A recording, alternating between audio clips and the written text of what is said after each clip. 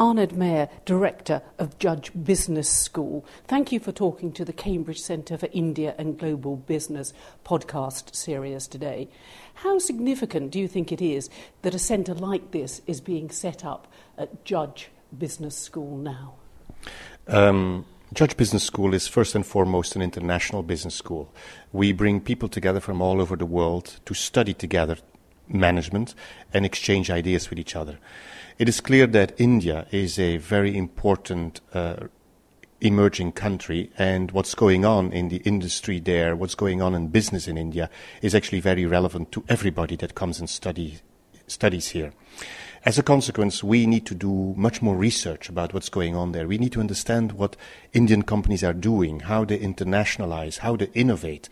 And therefore, I'm very happy that we have actually a center that focuses on understanding how India and Indian business fits within the global world. And it seems quite pertinent, if not relevant, that you're doing this through IT and a website at the moment, because, of course, it's the emerging generation in India who will be using the website to communicate, to find out what's going on in Cambridge. That's indeed true. We actually hope that quite a few Indians will come and study here, and the generation that we are looking at is indeed a generation that is used to working with IT and websites and all kinds of other peer-to-peer social networking sites, etc.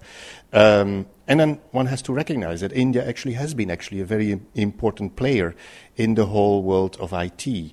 A lot of great ideas about how to utilize IT, how to utilize new information systems come actually out of Bangalore and other places in India.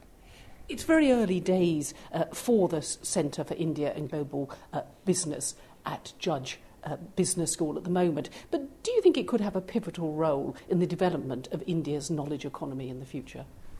I do think that it is important for India to connect to the rest of the world. It has to network itself. It cannot remain on itself, though it is very big and could actually rely on its internal market. But I do strongly believe that Indian businesses have to reach out to the rest of the world. I hope that we here at Judge Business School in Cambridge can play a role in the network that Indian businesses create all over the world. We hope actually to have a pivotal role in that network, whereby we can increase and enhance the understanding between European business and Indian business. And do you think there'll be spin-offs? You've just talked to enhance the role of Indian business and business in the UK as well. Do you think that might happen sooner rather than later? These gains are going to be substantial. I see at least two short-term consequences or results of what we're trying to do. First of all, we hope to build up quite quickly some deep understanding of, for example, how Indian businesses internationalize and how they innovate. And that knowledge we will share with our students here in Judge Business School. And in that sense, I think that students from Latin America, the United States, China, will get a better appreciation for what's going on currently in India. But secondly, I think, as you know, we live here in Cambridge in a very booming and very dynamic, high-tech entrepreneurial cluster. The same is true for Bangalore or, to some extent, Mumbai or other places in India. And I hope that through the activities of the centre, we will be able to link our entrepreneurs here in Cambridge with entrepreneurs in India. You seem to be saying, Arnoud, that it's a meeting of minds between India and Cambridge. Your own expertise is in research and development. Do you see that having a futuristic role in India? Indeed, it's played a large part up to the present.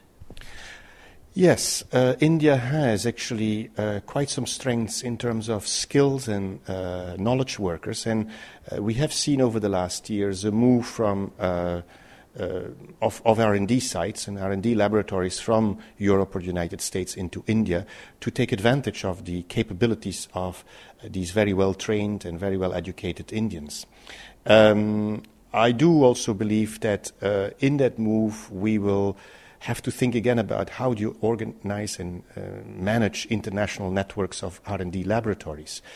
When it comes to manufacturing, it's simple. You ship goods and components back and forth. When it comes to R&D, very often you have to sort of interact around knowledge that is not always very easy to package. Sometimes it's more tacit knowledge, non-codified knowledge.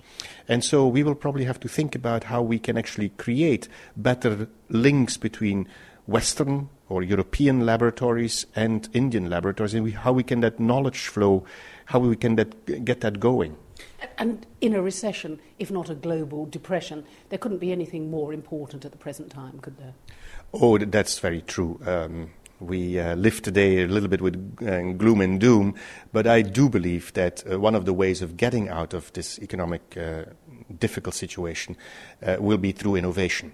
Not necessarily innovation that originates here in the UK or in Europe or in the United States or in Japan, but I strongly believe that there's an enormous opportunity for innovation that finds its roots in the needs of the emerging middle class in India or in any other emerging country for that matter.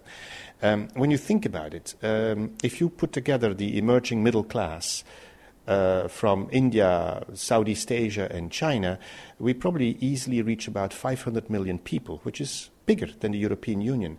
These people have their own needs, their own interests, and if we listen very well to what they want to have, there's probably an enormous source of ideas for innovation. We often talk about Bollywood as being a source of renewal for the film industry. That's probably a marginal example of what actually can be done. There are lots of ideas that live in India, and if we simply set up better ways of listening to the emerging middle class, I think the world can benefit from innovations that come out of India. But as well as all those positives in the Indian economy at the moment, there are also some negatives, aren't there? Because people are saying it's not just about the quantity of the workforce, it's also the quality of the workforce. And India may be a world global leader in IT and technology, but actually it doesn't have a transport infrastructure. It almost doesn't have, hasn't had a Middle Ages that it's gone through. So the picture also has a downside, doesn't it? Oh, definitely. When you think about the hurdles for Indian business to be successful, I would put them under three headings. That is, first of all, there is the whole infrastructure and energy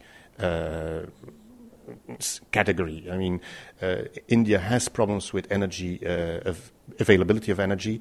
It has problems with road and other infrastructure systems, and thus it has difficulty in getting access to the rest of the world.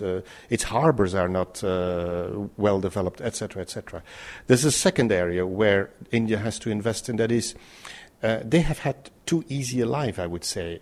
Because of cheap labor, they didn't have to be good manufacturers. They didn't have to be productive manufacturers.